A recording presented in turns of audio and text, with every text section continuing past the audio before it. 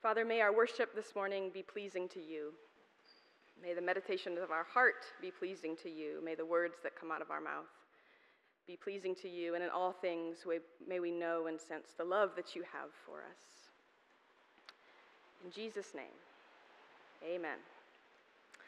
All right. Well, I want to speak some today about journeys. We can approach a conversation about journeys from a number of different angles. So let me start by asking you all a question. When you think of the word journey, or when you think of journeys, what comes to mind for you? Think on that, and then feel free to shout it out. What comes to mind when you think of a journey? What'd you say, Mary C? Life, okay. The life journey, all right. What else? Hobbits. Did you say hobbits? Okay, yes.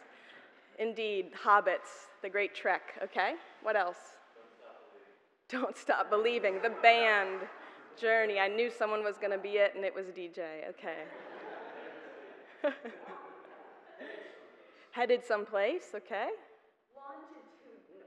Longitudinal. Ooh, longitudinal. I can't even say that word, Susan. Longitudinal, okay. Great, okay. Anything else? Preparation, James? Yeah, okay. Preparing for something? Mistakes. Okay, very good. Dan? Something that sounds more fun than it is. Indeed, something that sounds more fun than in practice it can sometimes be. Chris, indeed. A going and coming. Gas prices, Dane. Uh-huh. What'd you say, Emily? Up and down, okay. All right. That's pretty good. All right, so hopefully that expands our imagination a little bit. I think it's safe to say that all of us have had some experience with a journey of some kind and perhaps can hold that in our imagination for this morning. Let me ask another question. What about faith? When you think about your life of faith, when you think about your spiritual journey, do you see it as a kind of journey? A few, okay. All right, well, that's where I want to guide us today. I want us to consider our walks with Jesus, wherever you might find yourself with that today, for what they are. They are journeys. And speaking personally for just a moment, coming to understand faith as a kind of journey has been one of the more helpful truths for me. Coming to understand our walk with God as a kind of walk has helped me to see how this life of faith, this choice to trek behind Jesus, is one big adventure. That's what it feels like to me, a big adventure. It's dynamic. It's full of surprises. There are woeful moments. There are wonderful moments. And I think every day as followers of Jesus, we open ourselves up to an adventure, a true adventure. Every day becomes another chance to know God deeper, to experience the love of Christ more, to be more formed fully into his likeness, to invite others onto the journey with us, into this kind of full and vibrant living. But I think we have to be awake to it. We have to be willing to see it that way, to see the life of faith as a journey. And we have to be consciously looking for ways we see God at work along the path in our lives and in the lives of those around us. I call it dusting for God's fingerprints, looking for where God is moving. Where do you see evidence of the Lord in your life? And I think that we would be wise to remember that this journey isn't one that we embark on alone, right? We are with God, or rather God is with us, and we do it together. We walk together. And while we all might be on different paths, coming closer to Jesus from different angles and certainly at different speeds, our destination remains the same. I like how Eugene Peterson says it. He says, in essence, we are all walking each other home. That's this long obedience in the same direction that Peterson writes about. Other great saints before us have put it a little bit more bluntly by saying, in essence, we're all marching towards death. And that can be either a deeply despairing thought or a hopeful one, right? And as believers, we choose the hopeful one, the one that says death isn't the end of the story. It wasn't for Jesus, it isn't for us. So the march towards death, or the process of aging, or descending into the depths that Kent spoke about last week, that needn't be a source of fear. That is where we are headed, but it's not the end. There's more to it than that. I think it's a daily choice to see faith as this kind of adventure. It's a daily choice, I think, to get up, pick up our crosses, and keep walking. It's difficult. It's hard. So journeys, I love reflecting on my own spiritual journey. I love hearing about other people's journeys, and I really enjoy looking at the beginning of a journey, particularly journeys with Jesus, because if there is one thing that I have learned, it is that when we take seriously this call to follow Jesus, things will change. We will not end where we began. We will not stay in the same place. And I don't know about you, but I find that both terrifying and exciting at the same time. Christianity, this thing that we're all a part of, it's a societal movement. Movement implies movement. The journey will take us places. Things will change. We will change. The world around us can change when we choose to follow Jesus. Do you believe it? Do you believe it? It's what we say yes to when we say yes to Christ and start walking. So today I want to take us back to a beginning, because I think we are at a beginning here at UCC. The semester is about to start. Kids, teens, you guys are going back to school soon. Jeremiah is coming to join our pastoral team. We have made it through the throes of pandemic, the not gathering, the gathering with half the people on Zoom, the mask gathering, the no hugging, all of it. We've made it through, and a whole lot of other stuff. We have made it through. And I know that some of you in your personal lives, you have made it through things, or you are making it through things, right? And so I want to celebrate that with you all. There has been movement. Here we are. There has been movement. There has been change. And I want to look closer today at Scripture with regard to beginning a journey, specifically the journey of faith. Now, I think, I don't know this for sure, but I think I am preaching to people here this morning who have been on this journey with Jesus for some time, right? Maybe we're all at different points on that, but most of us, knowing you as I do, we have been on this journey for some time. I don't presume that's true, but that's my general sense. And we are in a context where I don't think we should presume that most people are trekking behind Jesus. I don't think that's the case. We are in a post-Christian, post-truth, highly individualized, highly consumer-driven university context in the Western world. That's our context. We're seeking to follow, we're seeking Jesus in that space, hopefully inviting other people onto the path, but that's difficult. That's difficult in the context that we live. So I want to take a closer look this morning at some ways the first disciples began their walks with Jesus, including how they invited others to join, so that we have a framework, to start thinking about how we might invite others onto this path with Christ here in this context in the 21st century. Okay? Good to explore that with me a bit today? I hope so, because that's what I prepared. All right, turn with me to John 1. We've been in John. At the end, we're going back to the beginning. John 1. I'm going to start reading in verse 29, and I'm going to go through 51. A little bit of a longer passage. It'll be on the screen. You're welcome to follow along that way, or just close your eyes and listen. See if you can't imagine this scene and see what you notice. Here we go, starting in verse 29. The next day, he is John the Baptist. The next day, he saw Jesus coming toward him and declared, "Here is the Lamb of God who takes away the sin of the world. This is he of whom I said, 'After me comes a man who ranks ahead of me because he was before me.' I myself did not know him, but I came baptizing with water for this reason, that he might be revealed to Israel." And John testified, "I saw the Spirit descending from heaven like a dove, and it remained on him. I myself did not know him, but the one who sent me to baptize with water said to me, 'He on whom you see the Spirit descend and remain is the one who baptizes with the Holy Spirit.' And I myself have seen and have testified that this is the Son of God." The next day, John again was standing with two of his disciples, and as he watched Jesus walk by, he exclaimed, "Look, here is the Lamb of God." The two disciples heard him say this, and they followed Jesus. When Jesus turned and saw them following, he said to them, "What are you looking for?" They said to him, "Rabbi," which translated means teacher, "where are you staying?" He said to them, "Come and see." They came and saw where he was staying, and they remained with him that day. It was about 4:00 in the afternoon. One of the two who heard John speak and followed him was Andrew, Simon Peter's brother. He first found his brother Simon and said to him, "We have found the Messiah," which is translated anointed.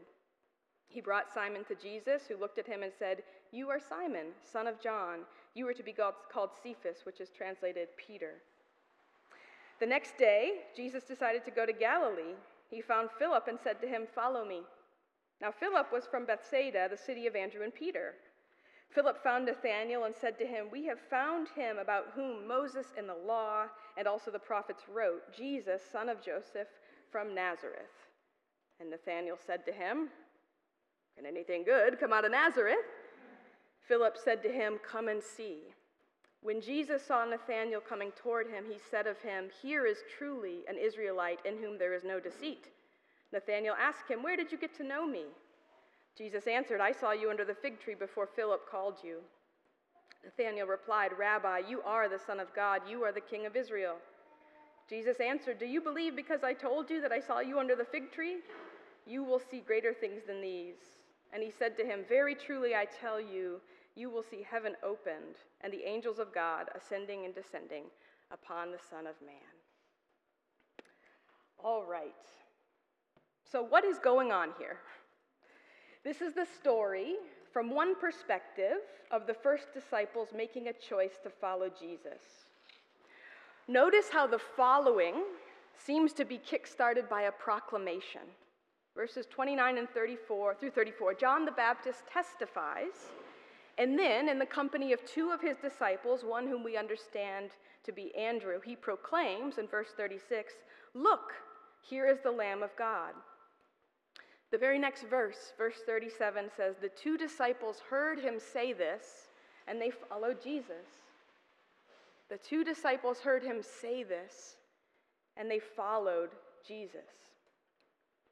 Andrew hears John's proclamation, and it seems to be enough to kick him into gear to move him towards Jesus. Andrew then proclaims, this time to his brother. In verse 41, he says, "We have found the Messiah." Notice how a proclamation seems to start a chain reaction of proclamation. Verse 45, Philip finds Nathanael. Philip says to him, "We have found the one about whom Moses and the prophets wrote, Jesus, son of Joseph from Nazareth." And despite a moment of skepticism, what good can come out of Nazareth? Look at what Nathanael goes on to say in verse 49. "Rabbi, you are the Son of God. You are the King of Israel." 4 moments of proclamation. John the Baptist, Andrew, Philip, Nathanael. It seems to me that when God comes into the picture, when Jesus shows up, the response from God's people is proclamation. And my understanding of what proclamation is merely saying what you saw and what you believe to be true about it. That's what happens here. Look closer at John the Baptist's testimony, verses 29 through 34. Thanks, Derek. Here we have a camel hair wearing, locust eating man living in the wilderness, calling people to repent of their sins and then dunking them in the river. Let's look at his testimony. John is in effect saying, God told me that one will come after me, and this one ranks before me. In other words, I know who I am, and I know that the one who is coming is above me. Right away, right out of the gate, John humbles himself by positioning himself underneath Jesus, as if to say, I know that I matter, I have a part to play, but I'm not superior to the one who will come. And then he says, this one is coming so that he might reveal himself to Israel. The one who is coming, John says, is a God of revelation. He wants to show himself. He wants to be seen. John declares what he believes God is coming to do through Christ, to reveal himself and to save his people.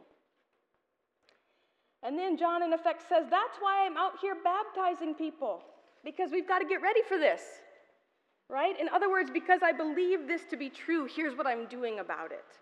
John's belief impacts his living. It impacts his response. It impacts his obedience. And then John says, how will I know when this one is here? Oh, I'll know it's the one. When the Spirit descends like a dove, lands on him and remains. And John sees it.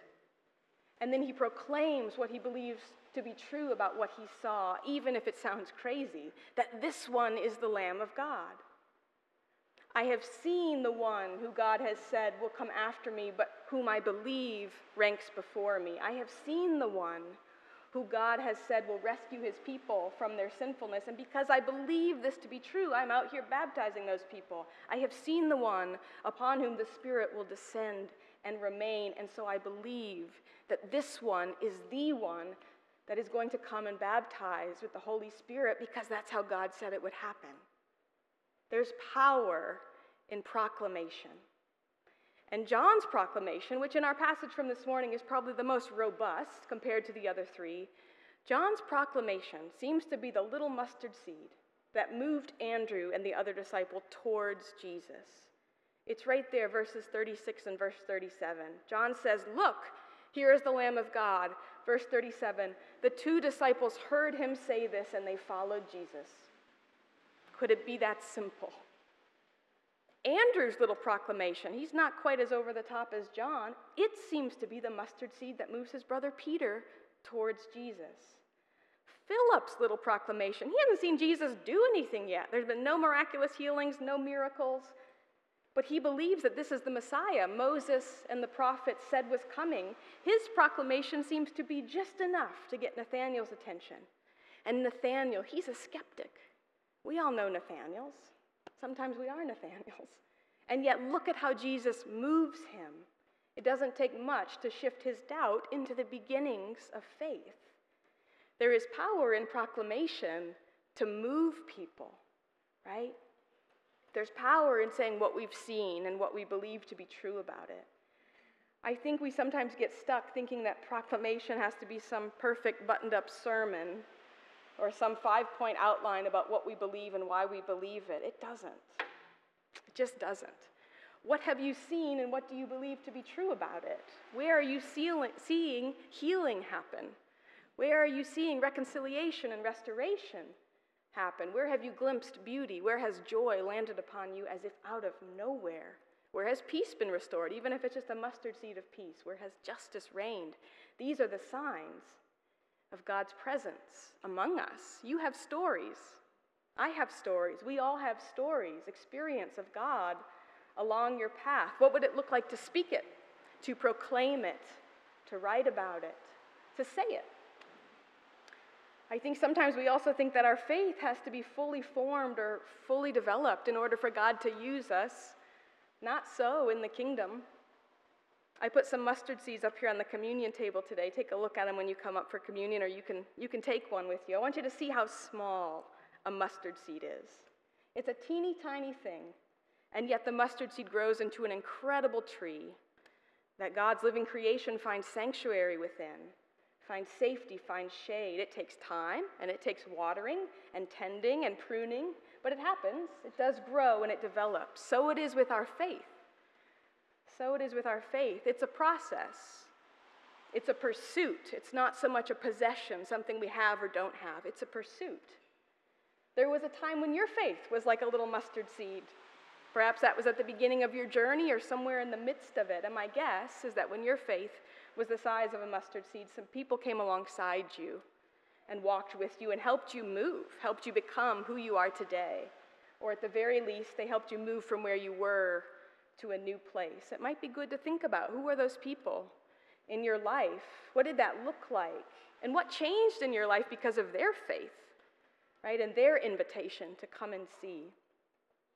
My encouragement to you this morning, particularly if your faith is feeling small, is to just take a closer look at this story. Look at how the mustard seed faith of these disciples launched a movement, a societal movement that we still participate in today. It's incredible. There's power in the mustard seed. There's power in proclamation, even if it seems small. Let me touch on one more thing this morning that I see in this passage that I think is important for us. It strikes me that these disciples, as different as they probably all were, they hold a trait in common. And that seems to be their willingness to just be with each other, and more importantly, to be with God, to be with Jesus. Right? The disciples ask Jesus, where is he staying? And he responds, as he often does, by saying, come and see. And then the scripture tells us that they came and saw where he was staying, and they remained with him that day. It was about 4 o'clock in the afternoon. They just went with him. They didn't seem to mind the interruption. Whatever else was on their agendas for that day no longer seemed to matter. I find that incredible. Think about that in your own life. Emily and I like to joke about how much we love being interrupted, you know. Think about that for a second. They just went with them. In my own life, a willingness to just be with God in prayer, through the reading and meditation of Scripture, with other believers, in nature, all of that. Learning to just be with God has been one of the most formative parts of my faith journey, but I also find it to be incredibly difficult. It's the most inefficient thing we could do with our time in the world's eyes. There's very little output that comes when you're just wasting time with Jesus. And this is hard because sometimes our identities get wrapped up in our output and in our productivity. But I think it's the most important thing that we could possibly do with the time that we have, learning to just remain, to dwell with, to abide with Christ. And I think when we step into this practice of surrendering more to God's love, by just opening ourselves up to that love without agenda, that love permeates our entire being. And that is what then allows the love of Christ to flow from us into the people that we encounter. We cannot manufacture that. We have to absorb it and then let it flow from us. It's a very mysterious process, but I believe it to be true. So how do you hear that invitation this morning to just be with Jesus, to come and see and to remain? Do you welcome it? Does it sound difficult? Is this something you find yourself already practicing, or something that maybe is a weaker spot for you? It's good to just look at that. Good to just look at that this morning. What we do in the world matters. There is a mission. There's work to do, and yes, God is looking for partners, and we also have to practice abiding and dwelling with and remaining in the presence in the midst of all that. It's in the story. So there's power in our proclamation, however small it seems. How are you seeing God at work in your life today, and how might proclaiming it encourage someone else's faith? Think about that this week. Is there someone God has put on your path, someone looking for a bit of hope, a bit of good news? I hate to tell you, but you might be the good news. You never know how your faith might encourage someone else's walk, or vice versa. There's power in just being with, however inefficient that seems, just being with God. How is that going for you? How is your time with God without agenda going? And is there any tiny tweaks that you could make to that? I will just say, for the sake of confession or transparency, I've been struggling with that a lot lately. Seems like my time of prayer is just an endless list of things I need God to do. So in preparing this sermon, that's come to the surface for me. I need to look at that. There's some ways I need to make more space for that. Resist the temptation, if that's you, if you're like me, resist the temptation to give yourself one more thing to do. Maybe it's something you need to remove from your schedule, from your day, just to make a sliver more space to be with God in silence or with others, whatever you need to sense His presence and His delight in you for making space to just be with Him. Ours is a day-by-day walk. It's a day-to-day call to pick up your cross and to follow. That's what we say yes to when we say yes to following Jesus. It's a great adventure that we embark on, and we get to walk on that journey together. So let's keep stepping into it, keep encouraging each other, and inviting more people to join onto that path. Let me pray for all that.